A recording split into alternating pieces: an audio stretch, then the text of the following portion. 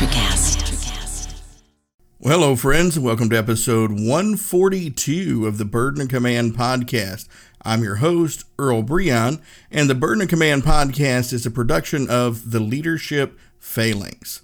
To find out more about me and what the Leadership Phalanx does, visit leadershipphalanx.com. That's leadershipphalanx.com. Now, today's guest is Mr. Paul Cowan. Paul is a relationship specialist who had a successful career in leading international advertising agencies, then opened his own agency. As a psychotherapist, he worked with individuals and couples and consulted with teams and organizations. Now he specializes in client relationships, and he works internationally to facilitate change between agencies and their clients. He co-founded the Client Relationship Consultancy and the Customer Relationship Consultancy. His new book is titled Connecting with Clients for Stronger, More Rewarding, and Longer-Lasting Client Relationships. And that's going to be pretty much the backdrop of the discussion that we're about to have. So if you've ever wondered, when I say on this show that leadership is just another relationship, well, Paul is going to really unpack that for us in here, and you'll understand more what I mean when I say that. So without further ado, I'm going to get out of the way, let that stinger play, and let you get into this outstanding interview with Paul Cowan. Paul, thanks for being with us today. Thank you very much for the invitation, Earl. Oh, man, I'm very excited to get into this conversation because I'm a big fan. Now, I haven't read the whole book, but I'm a big fan of your book, Connecting with Clients for Stronger, More Rewarding, and Longer-Lasting Client Relationships. And as soon as I said that R word, I know my longtime listeners are like, here it comes, but I'm going to say it again anyways. Leadership really is just another relationship, isn't it? It really is just another relationship. It really is. And there's no question in my mind that the essence of good leadership is about managing relationships effectively, really effectively. You know, with teams to organize, whether they be internal teams or remote teams, the notion of leadership always comes back down to, well, how are you motivating? How are you encouraging? How are you leading? And how are you guiding? And how are you enrolling your teams? And that to me is the joy and the essence of leadership. No, I love that. Well, and so you kind of answered that kind of really first big question I ask everybody. I want to ask it anyways and let you unpack it a little bit more. When you hear the phrase burden of command, what does that mean to you? What it means to me, I don't think about burden of command. I think more about the opportunities of command and the emotional rewards of command. And I guess in particular what it brings up are the dimensions that are really important when one is in command. And for me it comes down to emotional intelligence. It's I think pretty well accepted that the higher the level of emotional intelligence of any leader, anybody in command, the greater the efficacy of the commander-in-chief, or indeed anybody under the commander-in-chief that happens to be leading a team or a group of individuals, or sometimes oneself actually for that matter. And emotional intelligence can be thought of as, made up of four components. Self-awareness, knowing oneself, understanding oneself, accepting oneself. And that is, most of us think that's quite easy. Actually, it's a lifetime study oneself, because if you can really become self-aware, knowing one's own strengths, weaknesses, patterns, habits of attention, unconscious biases, and what makes us reactive, then we have way more chance of being effective in self-managing. The more self-aware, the better the self-management. And the self-management is the second basis for being an effective leader or commander. And self-management is about taking the notions of observation and being able to effectively step ahead of one's own emotions, to control reactivity, and to know how to get the best out of oneself. I think those are, so you think about those two as the strongest bases for being a commander. And the important thing about self-awareness and self-management is if I can really know myself and manage myself, I've got way more chance of understanding others with whom I'm working, or others who might be working for me. So awareness of others is vital. Understanding that they're not me, that they have different perceptions, different realities. And once I'm understanding those, then I've got an opportunity about guiding and developing those people so that they can do their very best for me or for the organisation, and indeed for themselves. And that process we can think about as relationship management, the effective pulling and working with and understanding others, whether they be whole teams or different organisations or different people.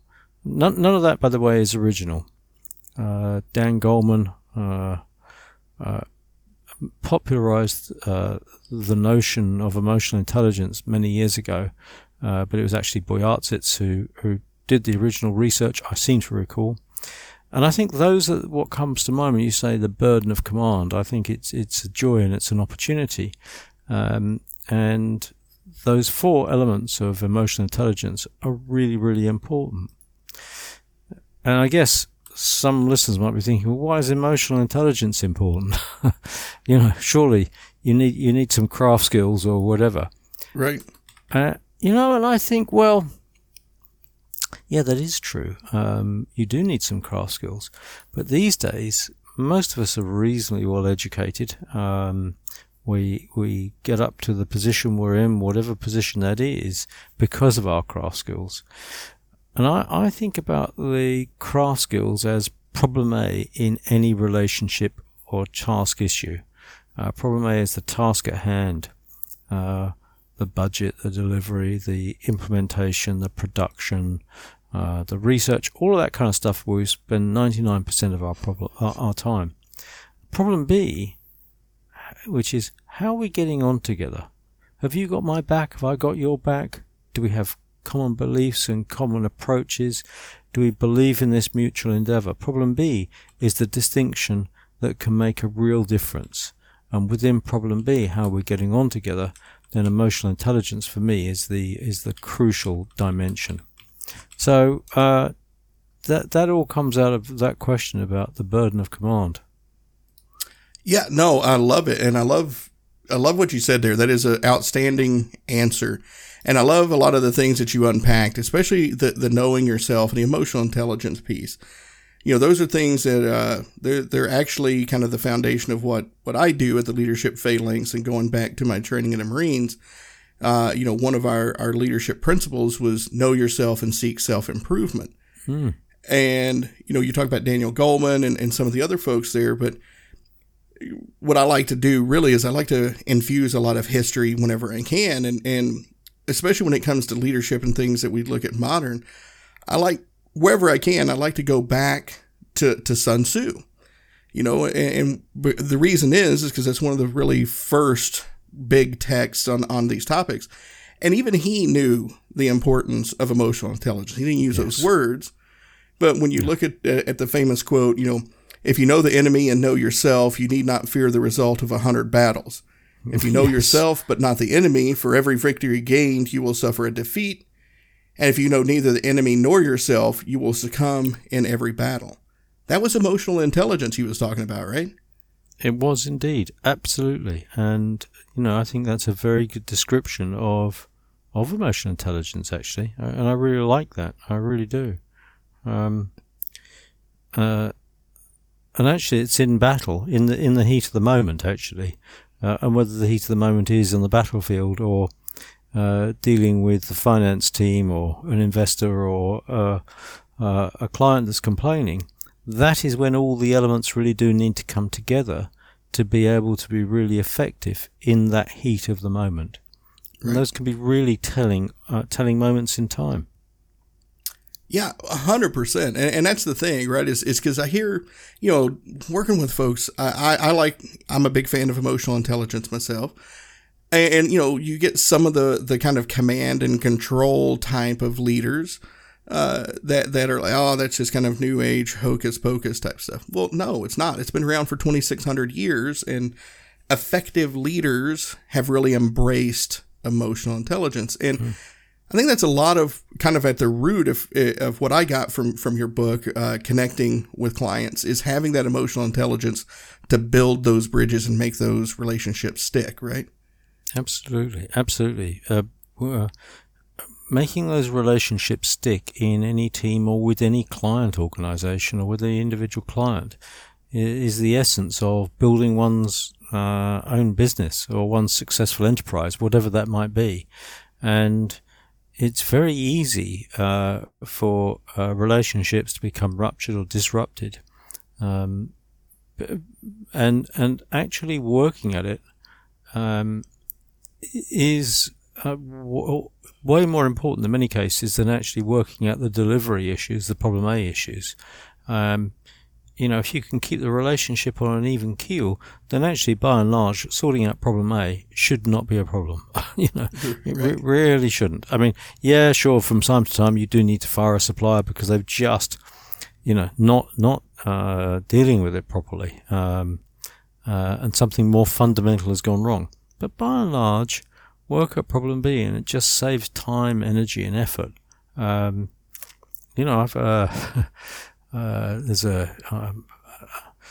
Before this interview, we talked about where we're staying at the moment, and in the UK, I'm out of London, and I have been since lockdown in a place we have in the country.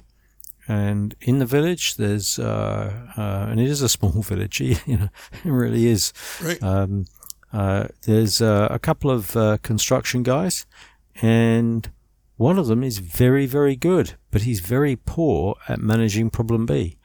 And I do the managing a problem B for us both, because I think it's way better that I have somebody that I can know their work than take a risk right now and think, well, I could probably get somebody that manages problem B slightly better right now.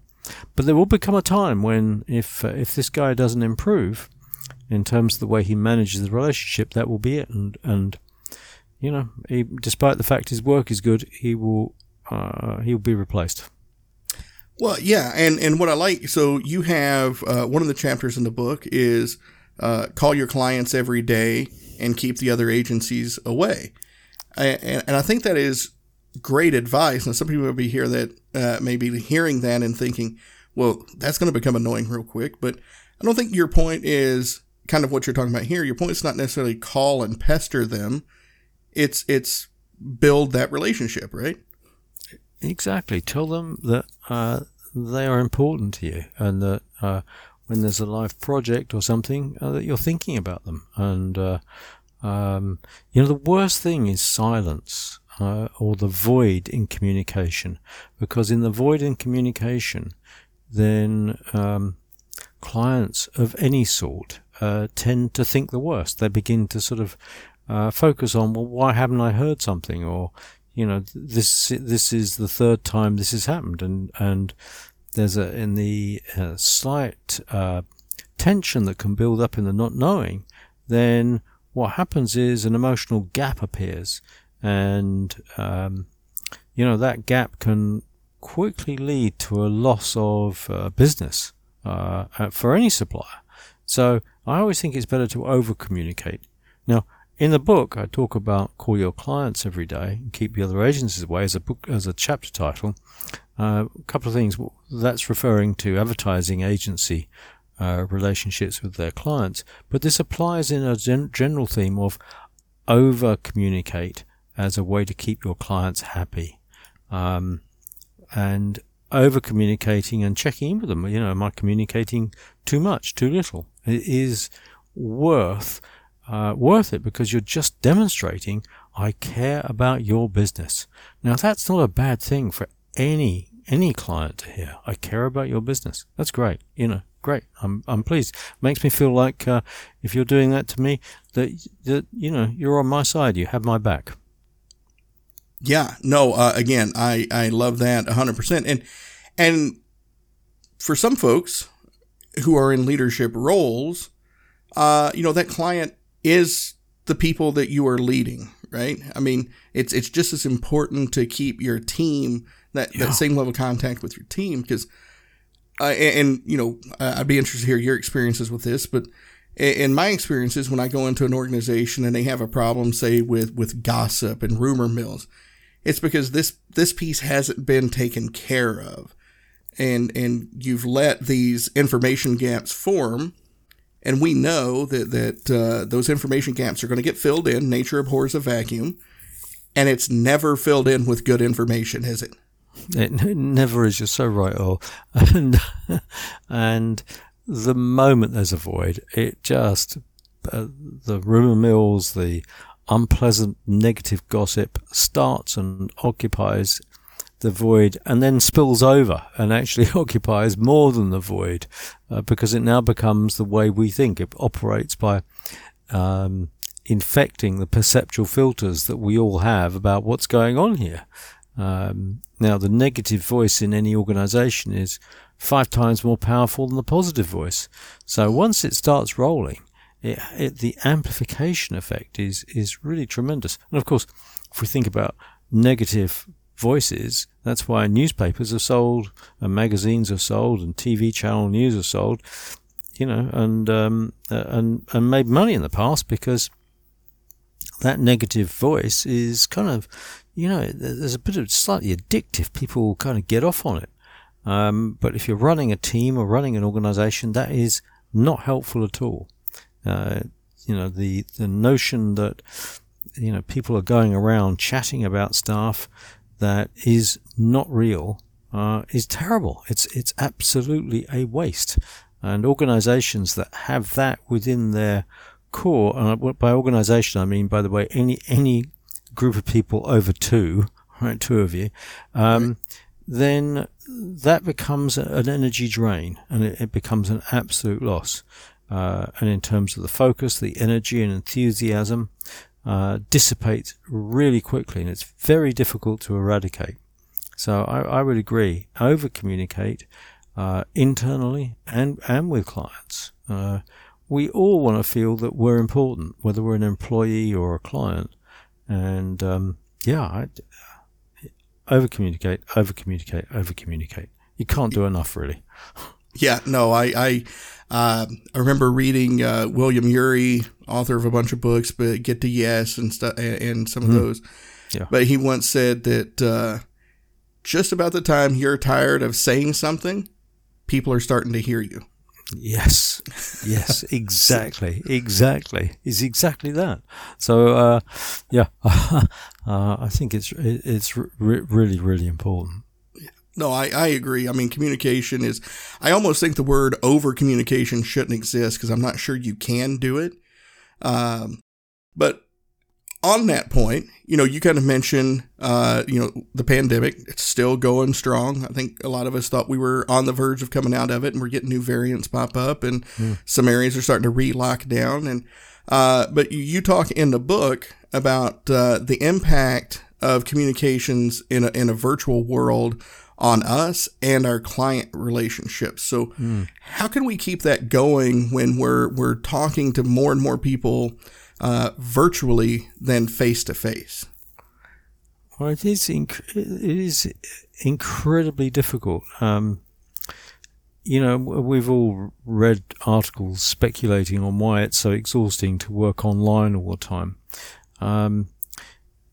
But I guess the important thing is to acknowledge the challenge of working online. And if we consider how we communicate face to face, generally if I'm sitting opposite somebody, a supplier or a client or a team member, then I can take in their whole stance, their whole body, all their facial expressions, their movements and their gestures.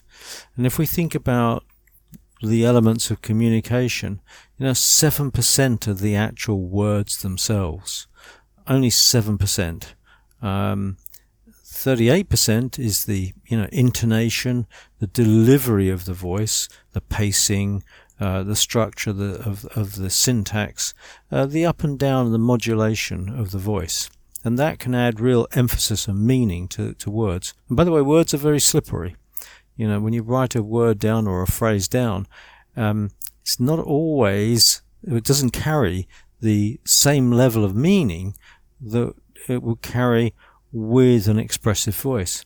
But then 55% of communication, in general terms, is the rest of the body, the shrug of the shoulders, the movement of the legs, the arms, the slump of the body, or the speed of which we're breathing, and some of the micro gestures that are visible when we're face to face. Now, you can take pretty much all of that away when you're working online, and what you have is a small screen with a small face on it, or maybe a couple of small faces, and people don't have relationships with small faces on a screen. They have relationships with real people in real life.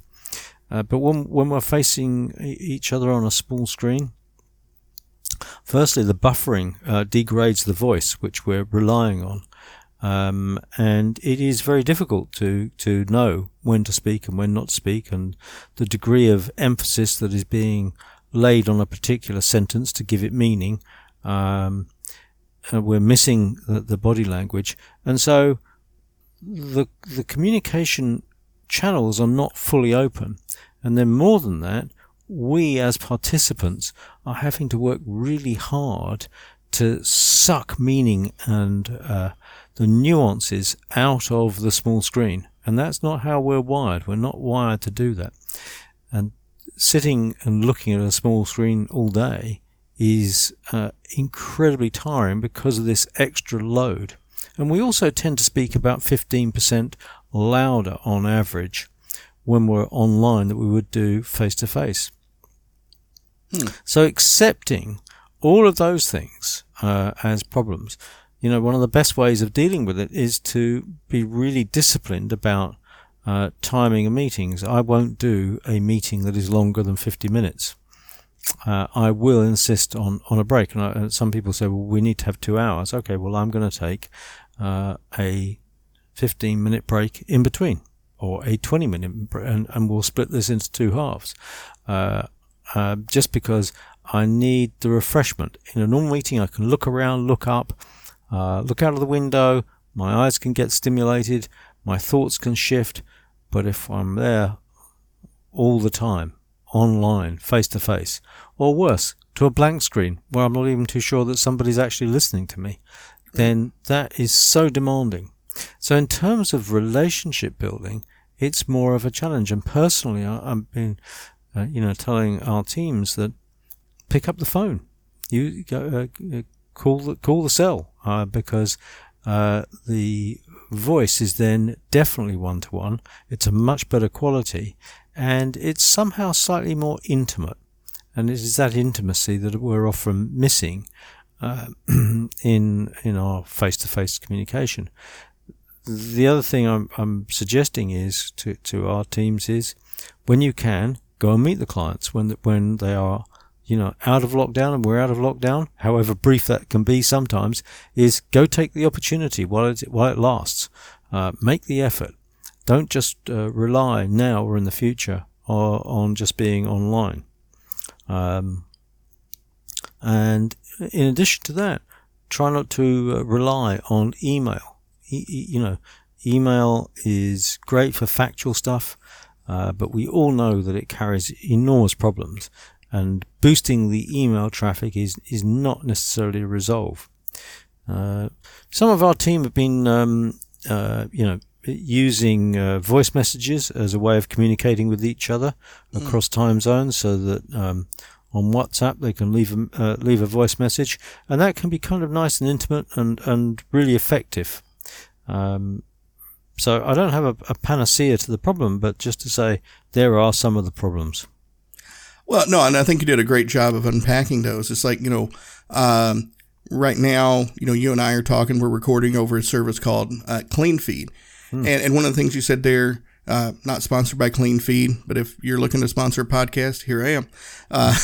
But one of the reasons I use them versus like a Zoom or whatever is I don't get the video aspect. But what you just said about the clarity of voice, this gets a much more clear capture of your voice. And I think is able to get that, all those tones, and all those things more clearly. So I can pick up on more of those cues in the voice than maybe with video, and, video gets choppy and things like that. So I like the fact that you put that. And I also like what you said about words and meanings, because it's one of the whole reasons why I started this podcast. I noticed, as a lot of, and I don't know how it played out in the UK, but here in the US, we start getting a lot of former military folks writing books. Your Stanley McChrystals, your Navy SEAL types that have a lot of books out. And, they would talk about this burden of command in the books, and it started kind of picking up as corporate jargon, if you will. And I started asking folks, what does that phrase mean to you? And, I would get some blank stares. And then I started talking about what that phrase actually means in military terms, which, is the responsibility, and not just the responsibility for the soldier, airman, sailor, or Marine under your command, but the responsibility for their health, their feeding, making sure they're getting sleep, making sure their socks are getting changed like they're supposed to so they don't have foot issues. Oh, and taking care of them so they can take care of their family so they can not have to worry about their family when they're on deployments. And it goes into this whole overarching thing of care, concern, taking care of each other. And always get kind of a wide-eyed look whenever I go into all of these different elements of what burden of command actually means. And so that's why I started this podcast, because I got that those words weren't meaning to most people what they should mean. Email, right? I love that you mentioned email, and communication in general, because I've tried to explain it to folks this way, and I'm curious how you feel about this explanation. But I like to tell folks with communication, it's way more about what is heard than what is said.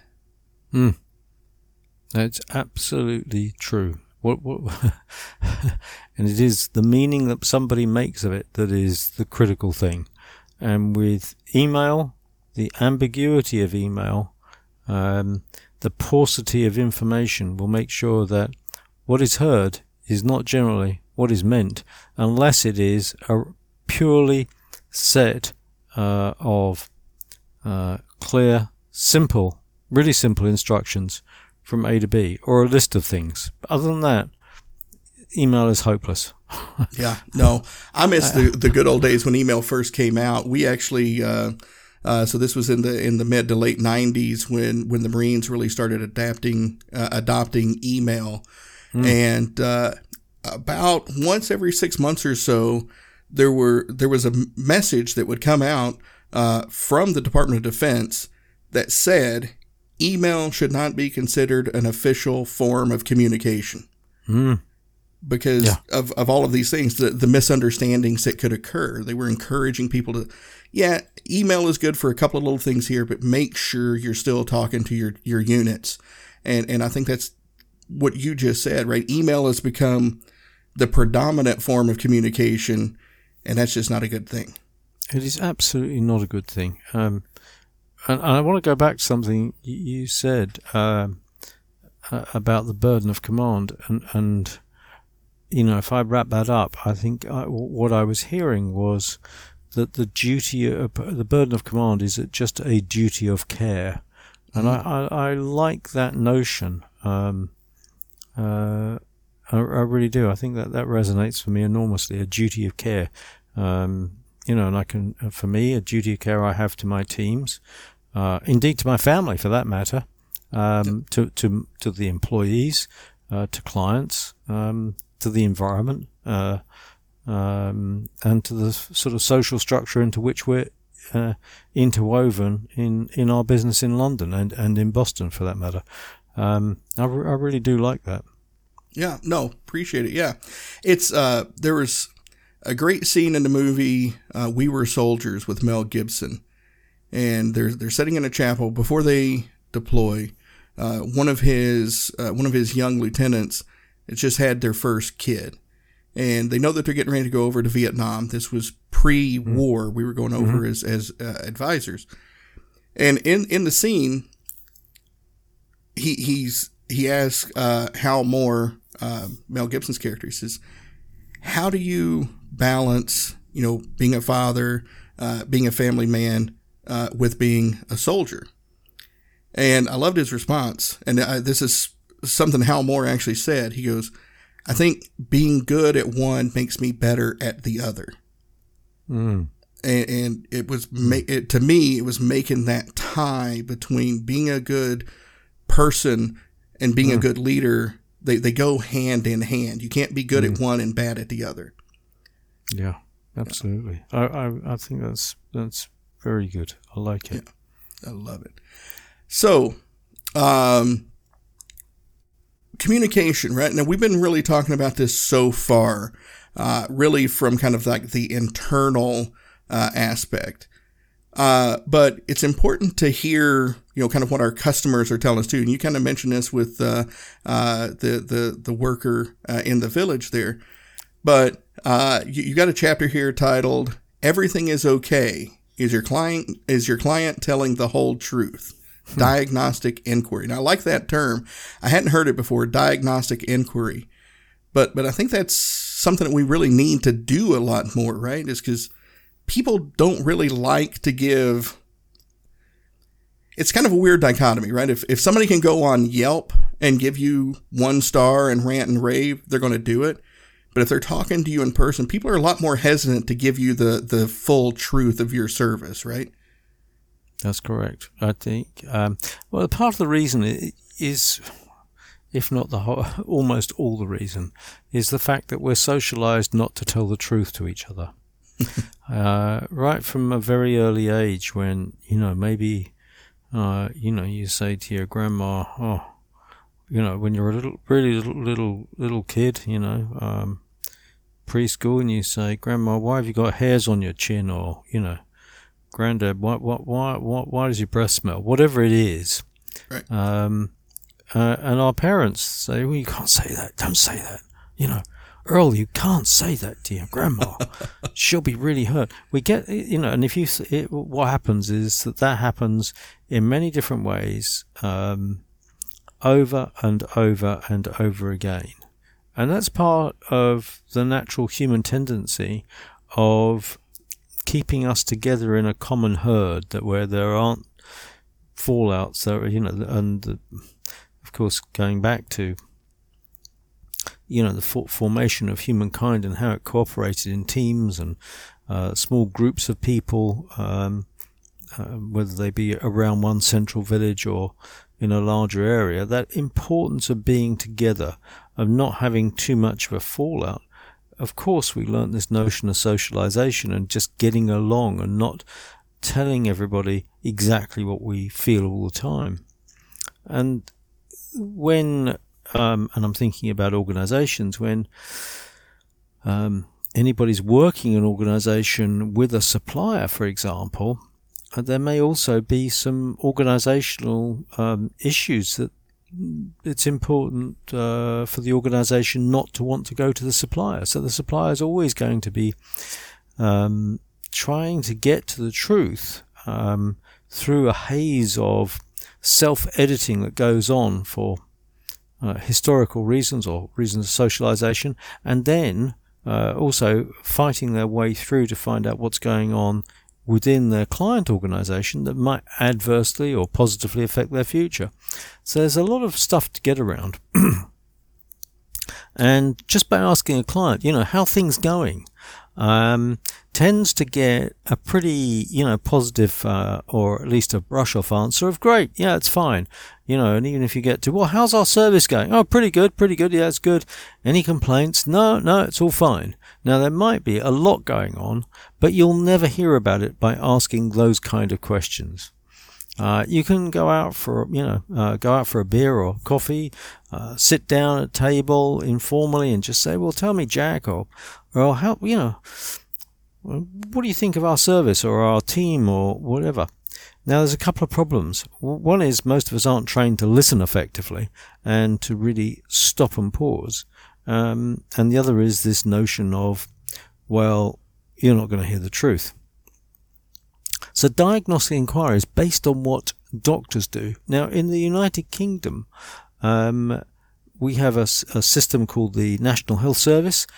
So we get our medical treatment free unless we want to pay. And we do have the option of doing that. But within the NHS, when you go to see a doctor, we call them a general practitioner here. If you've got a problem, you get 12 minutes on average. Or rather, they get 12 minutes with you. It might have even gone down to 11 minutes, actually. Who knows? With COVID, maybe it's down to 10 now. I really don't know. But in that time, they need to make an accurate assessment of their patient. And it's got to be accurate, and they've got to work out. And often patients present with different issues. And they've got to work out the importance of that and then the treatment resolve. And so diagnostic inquiry takes on the whole similar notion. And I like to start big. So if I'm checking in with a client, I will say, I'm really interested, Earl, in your experience of us right now. Now, that is a big question. By the way, as I say that, my arms are outstretched in either direction. And I might even do that with the client to suggest to them at an unconscious level or an out of awareness level that I'm talking about the big picture here.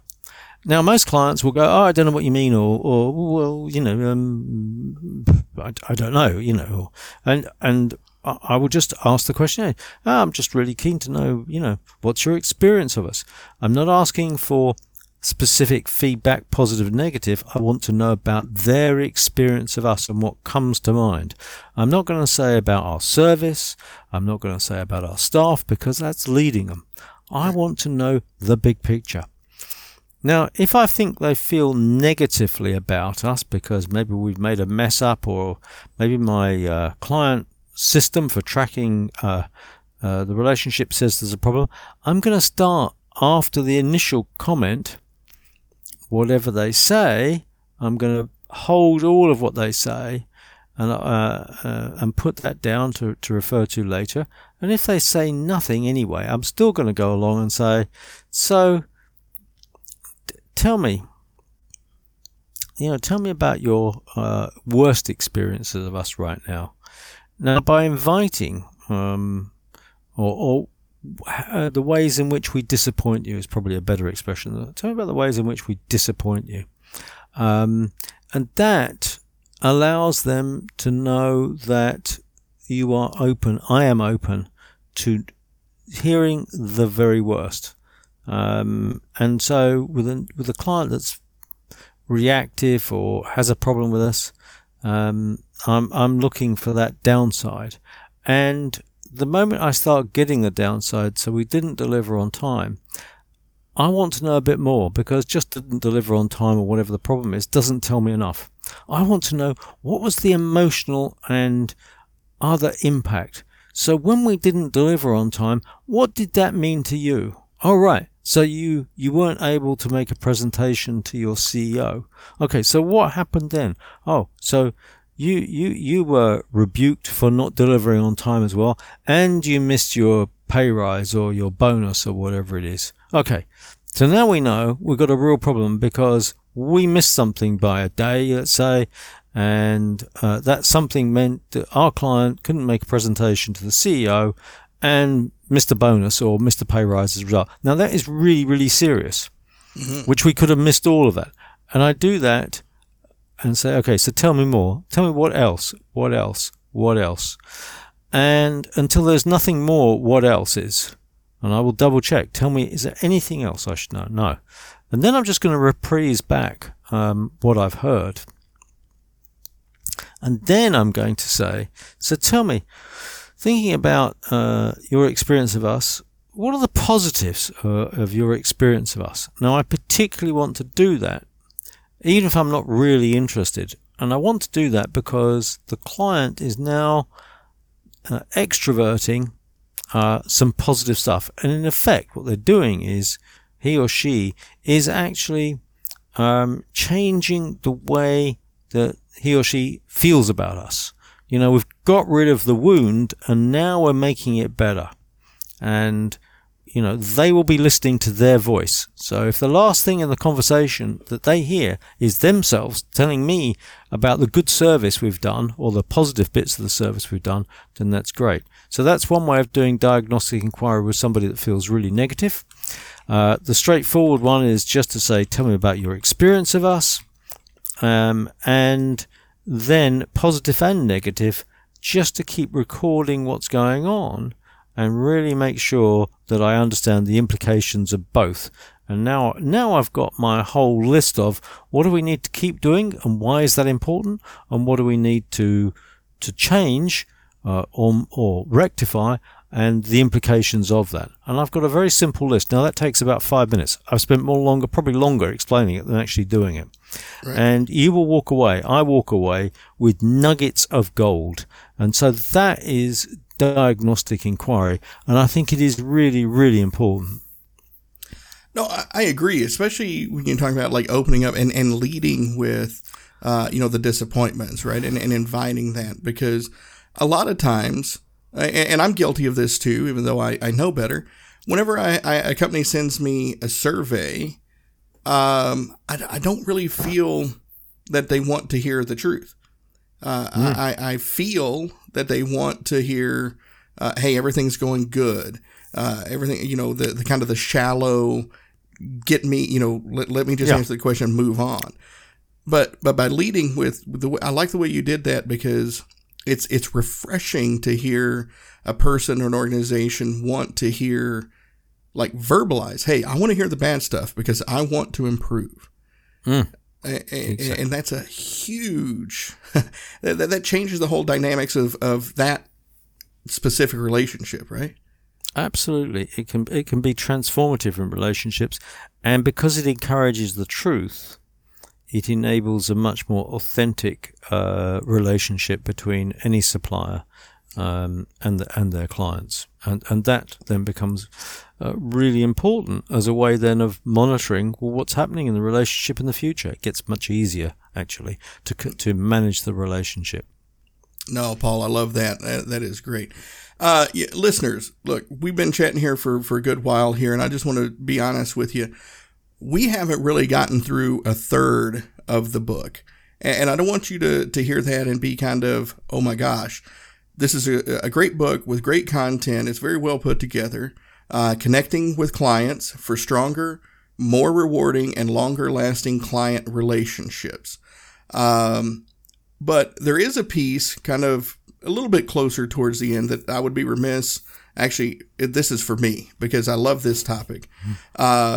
You talk about optimism bias.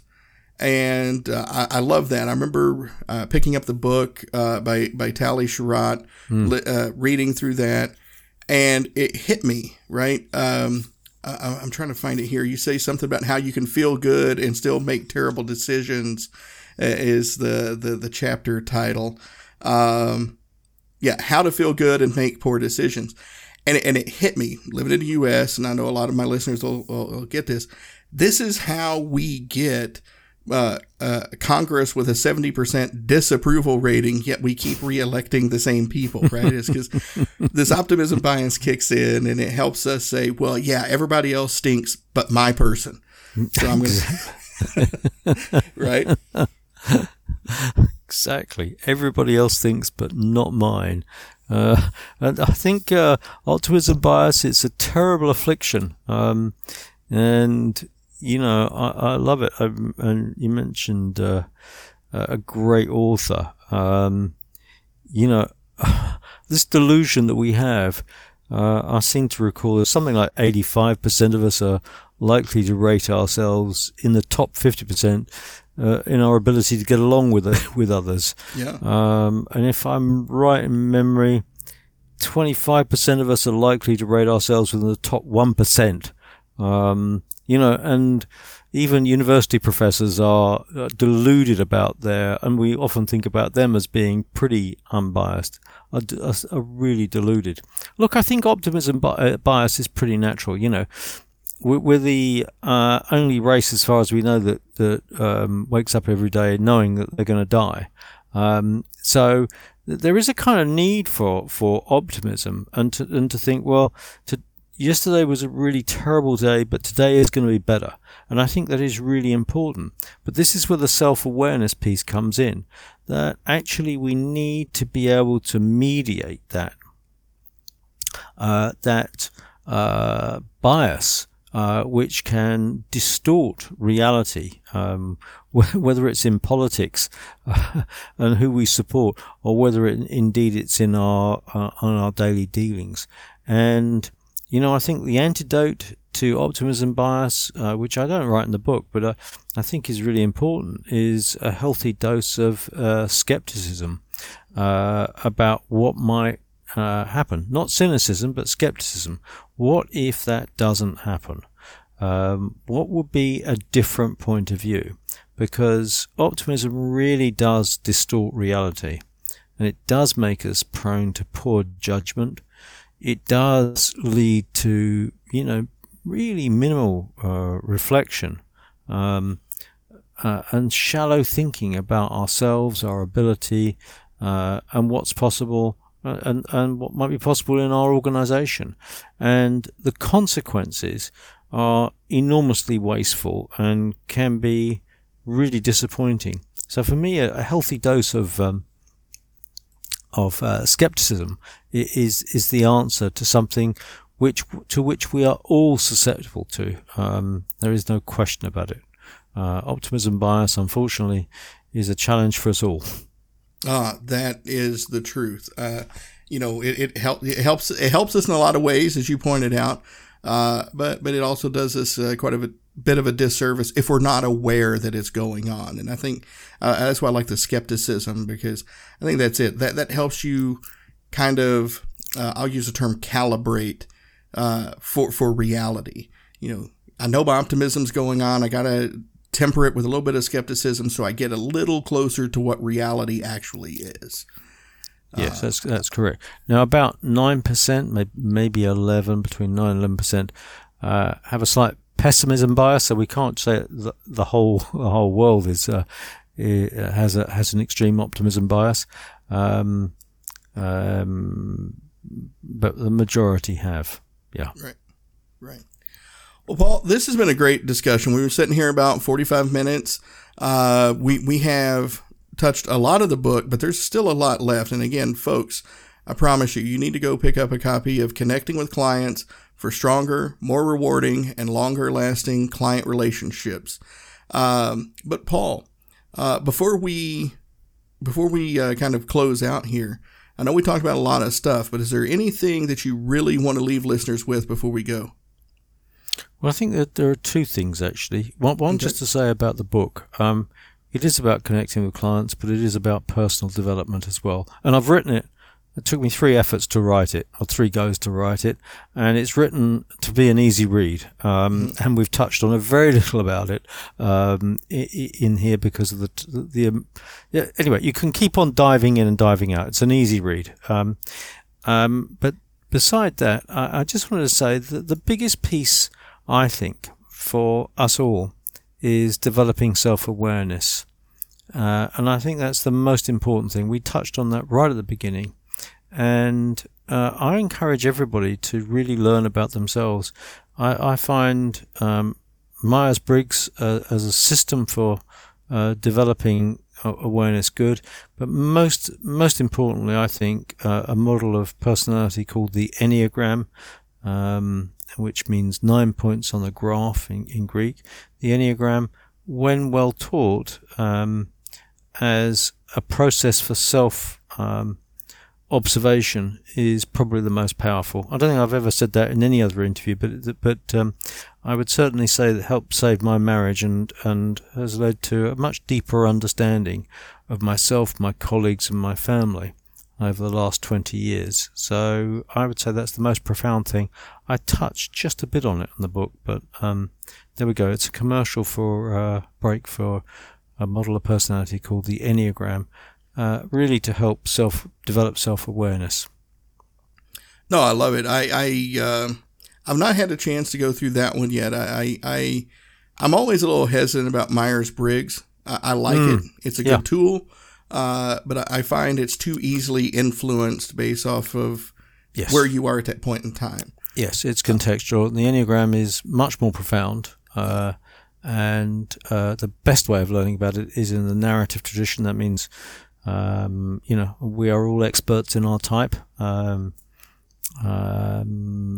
it is an exquisitely accurate system, which I used as a psychotherapist, both with individuals and couples, and I use in an organizational context, and I found it to be superbly helpful. But most importantly, it's for me to keep a track on me and to understand me. I love it. I have to look into that one. I've done a DISC profile, which I like DISC as well, but I have to look into this Enneagram. No. I've seen it come up a lot lately in discussions, so I'm going to have to get a little bit more diligent about that. So thank you for kind of that pub there for it. I'll definitely look into that. So for our listeners, again, I don't know how anybody hasn't been a part of this conversation for this last 50 minutes and not, taken a lot out of it, not felt this desire to want to learn more about the book and who you are and what you do. So how can they do that? What's a good way for folks to find out more about you and the book? It's really simple. Go to paulcowan.com. That's PaulCowan.com. And there's a website. And there's bits on the book, bits on me, and some blogs, and a way of getting in contact as well. So paulcowan.com is the best way of getting hold of me. Outstanding. Well, I'll make sure that stuff gets in the show notes so people can just click on paulcowan.com and go straight to you. Paul, thank you very much for being with us for, this last 50 minutes or so. This has just been an absolute amazing discussion, and I just thank you for having it with me. Well, thank you so much for the invitation. Oh, I love it. And folks, you've been with us. Thank you for listening. Thank you for being a part of this conversation. That way, if you have any comments, questions, or concerns for me, to reach out at burden.command@gmail.com. That's burden.command@gmail.com. Keep doing your part, rating, subscribing, sharing, reviewing, doing all those great things that you have been doing, so my guests like Paul can get their message spread further, get into more ears, and make the difference in the world that I know that he wants to make. That's a great role that you play, and you all have been doing a good job with it. So thank you for that. And with that, I look forward to speaking with you all again in the next episode. Hey there, fabulous souls. I'm Stephanie Baklaan. And I'm Eden Alpert. And we're the hosts of the brand new podcast, Unapologetically Fab. Get ready to join us on an amazing and real journey as we dive into life after 40 and own it. We're all about changing the narrative, leaning into who you are, and living a life by your own design. Join us as we embrace life unapologetically and redefine success. This is Unapologetically Fab, an Electric Cast production. See you there. Electricast.